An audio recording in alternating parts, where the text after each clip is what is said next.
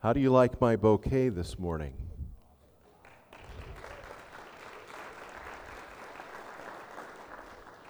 Nineteen flowers. Our last Sunday, our team that goes to the county jail shared Christ, and 19 people prayed to receive Jesus Christ as their personal Lord and Savior.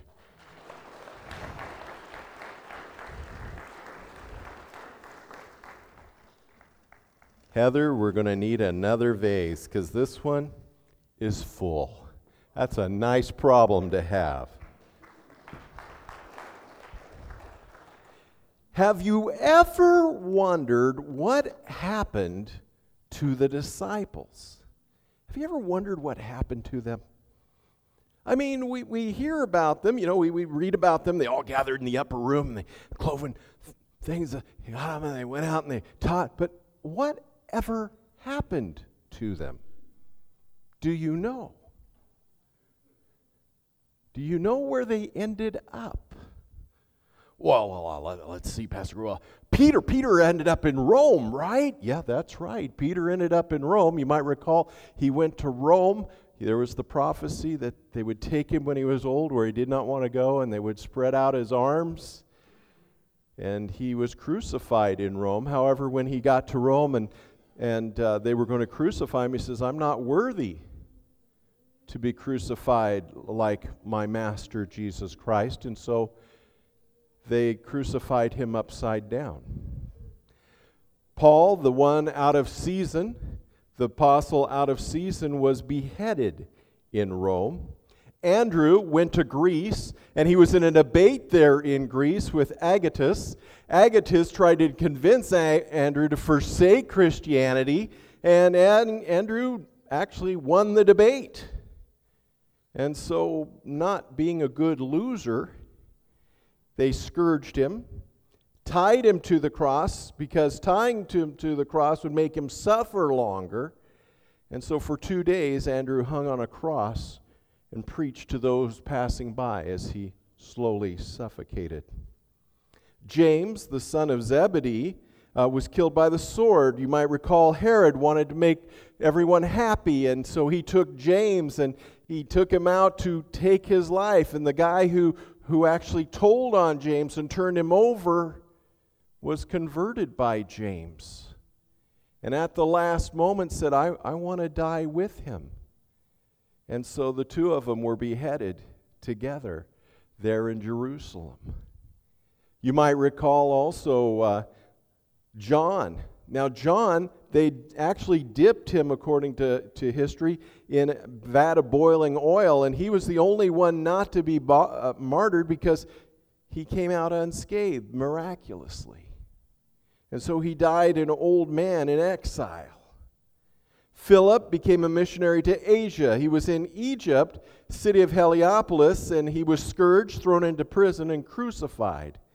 Bartholomew went to a lot of different places, and he ended up in India. And what they did was they beat him and crucified him. And elsewhere it said, no, they didn't crucify him. They skinned him alive and then beheaded him.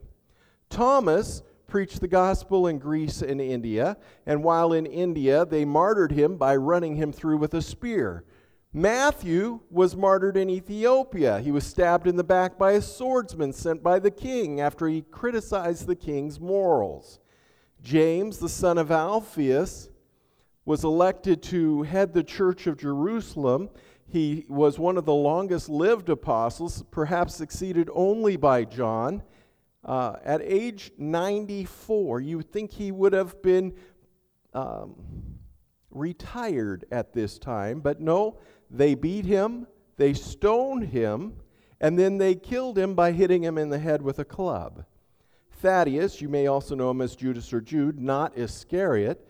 According to the stories we have, he was crucified in Turkey, and then Simon the Zealot went to England where he was crucified. Wow. Not an easy retirement plan to be a disciple of Jesus Christ, was it? In fact, I wonder how many of them thought of today's words. I wonder of how many of these men thought of Jesus' words, "Blessed are those who are persecuted for righteousness' sake, for theirs is the kingdom of heaven. Blessed are you when others revile you and persecute you and utter all kinds of evil against you falsely on my account. Rejoice and be glad, for your reward is great in heaven, for so they persecuted the prophets who were before you." Matthew chapter 5, starting in verse 10. These men were not surprised by their deaths. In fact, I think most of them were surprised they lived as long as they did. In fact, 2 Timothy 3, Paul writes this, "Indeed, all who desire to live a godly life in Christ Jesus will be persecuted." Persecution was the air they breathed, the food they ate. They'd assumed, they understood that they would all die as martyrs for the gospel. Perhaps that's why Jesus did something very unique here. All the other Beatitudes had how many blessings? Look back. How many blessings? Show me your fingers. How many? One. But how many blessings are here? Two. It's a double blessing. A double blessing from God. A double pouring out of His blessing. A double gift. Blessed are they. I think part of this is because all the other Beatitudes are internally motivated. They result in an external action. But this is where an external action is thrust upon the followers of Jesus, demanding something internal. The construction of this verse tells us that the persecution is not going to happen all the time, but it will come. But why? We'll go back to verse 10. What's the first thing we learn? Blessed are those who are persecuted for righteousness' sake. We saw a couple of weeks ago that righteousness is what's doing good that pleases God. That sets us apart. Especially in a system that is set up to please the world, the flesh, the devil. When we do what is right in the eyes of God, that sets us apart. Now, I want to be careful here. We need to distinguish first between persecution and punishment. Persecution is when people persecute us for doing what God wants, and punishment is when we are punished for doing wrong. 1 Peter chapter 4, verse 12 puts it this way. "Beloved, do not be surprised at the fiery trials when they come upon you to test you, as though something strange is happening to you. But rejoice insofar as you share Christ's suffering, that you may also rejoice and be glad when His glory is revealed. If you're insulted for the name of Christ, you are blessed, because of the Spirit of glory and of God rests upon you." But catch this, verse 15, "But let none of you suffer as a murderer, or as a thief, or as an evildoer, or as a meddler." Now, isn't that interesting? Meddling is the same as a murderer, a thief, or an evildoer. "Yet if any of you suffers as a Christian, let him not be ashamed, but let him glorify God in that name. Therefore, let those who suffer according to God's will entrust their souls to a faithful Creator while doing good." Listen carefully, church. I am persecuted when I do God's will His way. I will be persecuted for being a follower of Jesus Christ. It is not persecution if I am being self-serving, arrogant, abusive. If I am being a jerk and suffering the consequences for being a jerk in the name of Jesus, it's not persecution. It's just rewards. Persecution for righteousness' sake is daring to live as Jesus has outlined. It's to take up my cross. It's to follow Him. Think about it. Think about how much trouble we will get into if we simply follow the Beatitudes. If I have the idea of being poor in spirit, the world will say, "What is wrong with you? Aren't you supposed to be promoting yourself?" If I look around and mourn over my sin, people are going to say, "You're a killjoy." If I'm meek, people will look and say, "You're weak." If I do what's right, it's going to drive people crazy. If I'm merciful, people are going to take advantage of me. If I'm pure of heart, it will anger people. If I take on the task of being a peacemaker, I'm going to rile up a lot of people because people don't like peacemakers. We live in a polarized time. If I try to bring peacemaking into the political realm, I will be shot at by both sides. If I address the divides of our society with Christ-centered, gospel-based hope on issues such as poverty, justice, race, gender, sexuality, morality, by bringing God's truth to bear with both passion and compassion on these subjects, I'm going to face anger, resentment, and strife. Let's take racism, for example. The Bible has much to say on this topic. The hope of the gospel commands us to bring healing and reconciliation, and we are a country that needs the gospel of healing and reconciliation in the area of racism. We need to call out sin where sin abounds. It is not courageous for me to tell you that the Nazi teaching on race is wrong. Friends, what the Nazis teach is sin. But that's not courageous for me to say that. You know what was courageous? One of the first funerals I got to participate in, and I wasn't even a pastor here. You might remember his name. Dooley. I miss Dooley. I wish I could have been his pastor. You know why? Dooley flew B-29 bombers fighting Nazism. That's courage. Standing before you and telling you that Nazism is wrong, that white supremacy is wrong. That's not courage. You know why? Because you agree with me. It's sin. Saying the KKK is wrong and it's evil, that's not courage. Why? Because it is sin. But those who bled and died fighting it and who were victims of it, they had courage. You know, I know you. We have some beautiful people in our congregation that God has blessed us with who don't have my skin color. And I know that if anyone walked through that door and attacked people like our sister Lenice, you would stand up. The ladies, you would form a wall around her. Men, you would stand up and say, "You're not touching her. You're going to go through me, and we're going to show you the door." Because that's the type of people you are. You wouldn't put up with it for 1 second for racism. And I applaud you for that. But you know what? That's the easy stuff.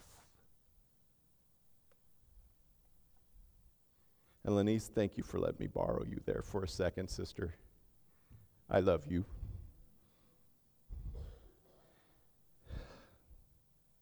You know what's going to be the hard stuff? Is Buffalo's changing. And if we're going to be the church that God wants us to be, we got to change too. That means we're going to have to learn to say, you know what? I love people who don't look like me more than I love my preferences, more than I love my comforts, more than I love my culture. I'm going to need to learn how to listen. I'm going to need to learn how to enter into a heart of reconciliation so that we become a place where everyone flourishes, where everyone is welcome, where everyone wants to be here. And that means I may have to give up some things. And that's when we'll have to deal with our true hearts of racism. And that's when it's going to get hard. Now you may say, Greg, does racism really exist? I have a unique perspective. Because you know what? I raised a son of Mexican American heritage. And he was often mistaken as African American. And can I share with you heart to heart? I'm not going to go into stories. But walking the journey with him, yeah, there's still stuff out there. Yeah, there is. And we, as a church, can be part of God's plan to bring the healing hope of the passion and the compassion of the gospel to bear on this ugly topic of racism.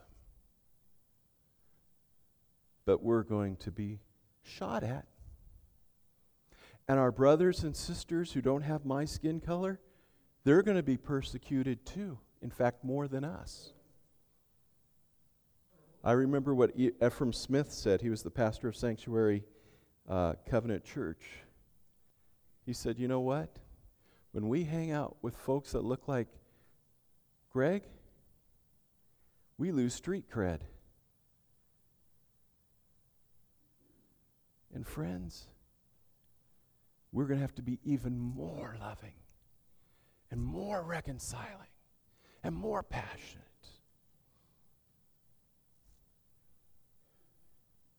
Why? Because we're going to be persecuted for righteousness' sake. Notice it also says for his name's sake.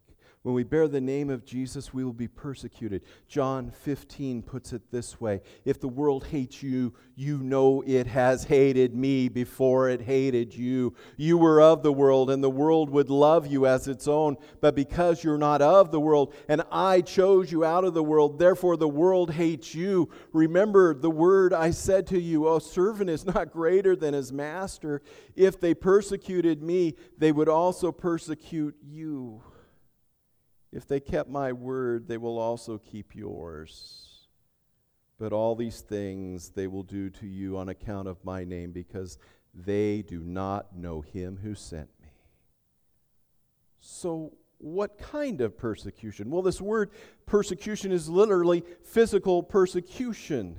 Its construction is the concept of allowing yourself to be persecuted, a willingness to submit to persecution for the sake of the gospel. And this has been the common history of Christianity. Tacitus, a Roman historian, writes this of the early Christians. Mockery of every sort was added to their deaths. Covered with the animal skins of beasts, they were torn by wild dogs and perished, or nailed to the crosses, or doomed to the flames and burned to serve as nightly illumination. When daylight had expired, and Nero offered his gardens for the spectacle. We are told that they went to their deaths rejoicing. Ignatius, when he was about to die, writes this, nearer the sword than nearer to God, in the company of wild beasts, in the company with God. In our recent times, Christians like Dietrich Bonhoeffer suffered and died for his faith in Nazi Germany. Richard Wurmbrand, a Jewish believer in Christ, was arrested and tortured for 14 years in Romania. Today, Christians are targeted around the world for their faith. In fact, we have heard that nearly 260,000 a year are dying for their faith. It can be physical. It has been said, though, here in the United States, while our brothers and sisters across the world fear the raised fist, we fear the raised eyebrow. And we're probably not going to, in any time real soon, be attacked physically. It could happen. So Jesus adds this. Blessed are you when others revile you and persecute you and utter all kinds of evil against you falsely on my account. Notice verbal attacks. It is the insult and destruction of our reputation and our character. And we're in good company when that happens. Remember, Jesus was called a drunkard, and he hung out with sinners. The early church was called cannibals and blood drinkers because of the Lord's Supper. If you look at the historic church, they were also accused of being deviants and revolutionaries. They were accused of burning down Rome. They were called traitors. All because of reviling. Their reputation was destroyed.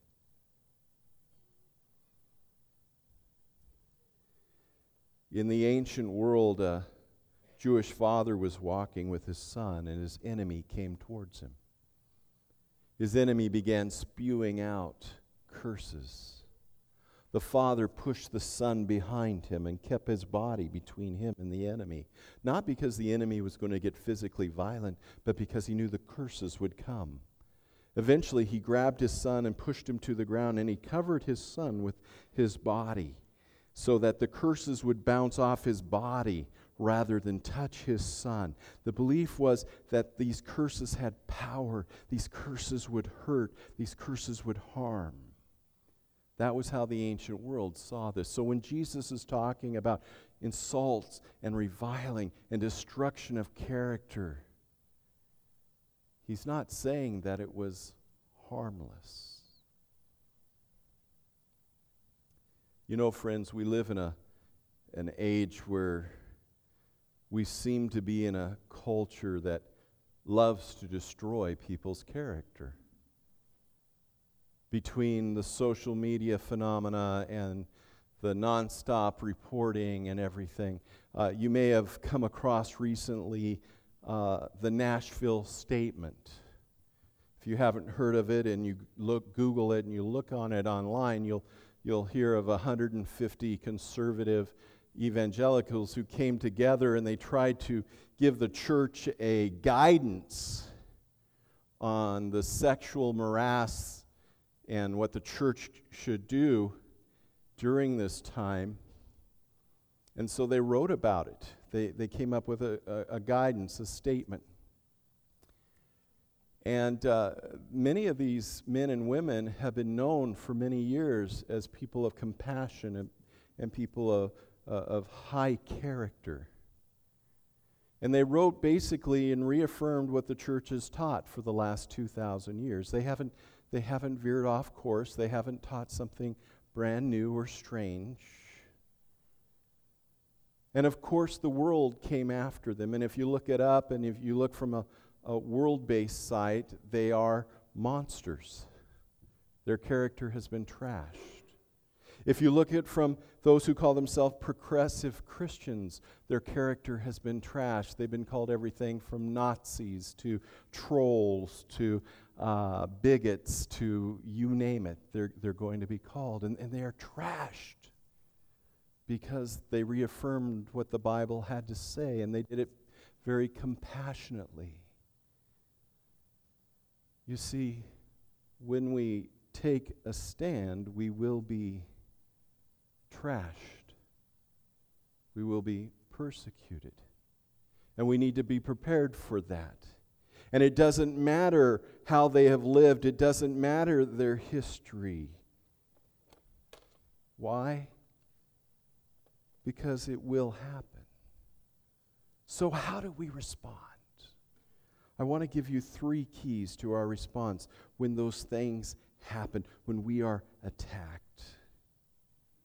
Number 1 is found in Matthew chapter 5, verse 10. It says, "And they shall receive the kingdom of heaven, for theirs is the kingdom of heaven." The first thing is to reign. The first thing I want you to do is reign. I want you to remember who you are. You are children of the king. A young lady was studying, and she was looking at the history of the British monarchs, and she was looking at the succession, and she goes, I have to be good. I have to be good. And then she began to weep, and her teacher said, what are you crying about? She goes, I just realized I'm the next leader of England, and it was Queen Victoria. And she was next in line. When she realized who she was, it gave her more importance on how she had to live. Friends, you are children of the King. Listen how 1 Peter writes. You are a chosen race, a royal priesthood, a holy nation, a people for His own possession, that you may proclaim the excellencies of Him who called you out of darkness into His marvelous light. Wow. But because of who you are, you have three choices. You can choose to respond as Satan would respond, return evil for good. You could choose to give a human response, to give good for good. Or you can choose to give a response like your Father and return good for evil. So that when you are attacked, you could give evil back. But no, be like your Father and give good. Because you remembered who you are. Second response, Matthew 5:12. Rejoice.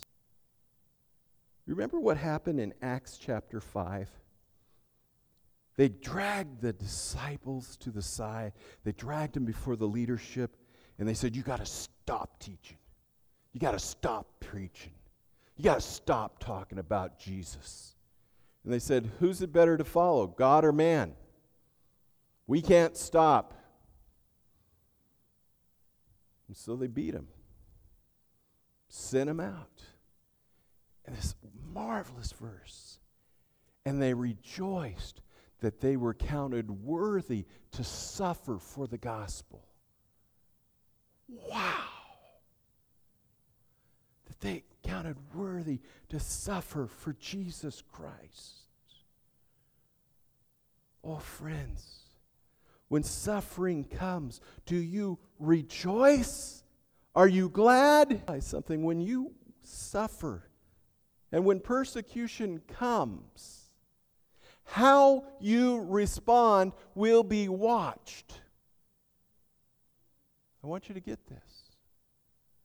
You will be watched. And how you respond is important. If you don't believe me, ask Stan and Philip. For you see, Stan and Philip, you can't ask them now. You're going to have to ask them in heaven. Stan and Philip were missionaries. They were called to the Yali tribe. The Yali tribe had the strictest religion in the world. If you even questioned it, you were put to death. They had holy sites all around their land, and if a child were to accidentally step on or crawl on one of those holy sites, rather than the whole tribe being cursed, they would simply take the child and throw the child into the raging river and let the child drown. There was no mercy in this religion. And Stan and Phil were called to be missionaries there, and they kept going to this tribe of cannibals. They kept trying to reach them with the gospel, and the tribe decided one day to wipe all of them out. They sent their families, they sent the rest of the missionaries off to be safe, and Stan and Phil went to confront them. Stan engaged them first. He begged them to stop. They began shooting their arrows. The first 24 arrows Stan took out and broke one by one as it hit him.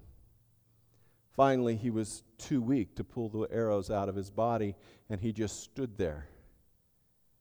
They counted 50 arrows as he stood there, penetrating his body.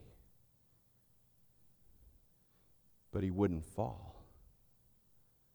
Phil ran and stood next to him, and so they turned their arrows to him, and soon he was filled with 50 arrows as well. But he wouldn't fall either. They died standing up. They wouldn't fall. And they were rejoicing that they would be counted worthy to suffer for Christ. This blew the minds of the Yali warriors. It scared them. They took their bodies, they broke them up and hid them around the forest, but the message went out that there was something different in these missionaries, and the power of the religion was broken, and soon the tribes turned to Jesus Christ, the one that could give them courage and rejoicing in the face of death instead of fear. So secondly, rejoice. And our third response is to release love. Listen to Matthew chapter 5, starting in verse 43. You have heard it said, you shall love your neighbor and hate your enemy. But I say to you, love your enemies and pray for those who persecute you. So love those who love you. What reward do you have? Do not even the tax collectors do the same? And if you greet only your brothers, what more are you doing than others? Do not even the Gentiles do the same? Paul writes, but God demonstrated his love for us. Bad news, you have rabies. She began to write quickly on a piece of paper. He goes, what are you writing, your last will and testament? She goes, no, a list of everyone I want to bite.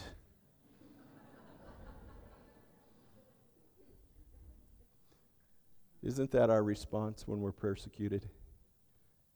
When people drive us up a wall? Who am I going to bite? And Jesus says, no. Who are you going to love? How do we respond? Remember who you are. Rejoice. Be glad. And love. Hit him. Amen. Amen.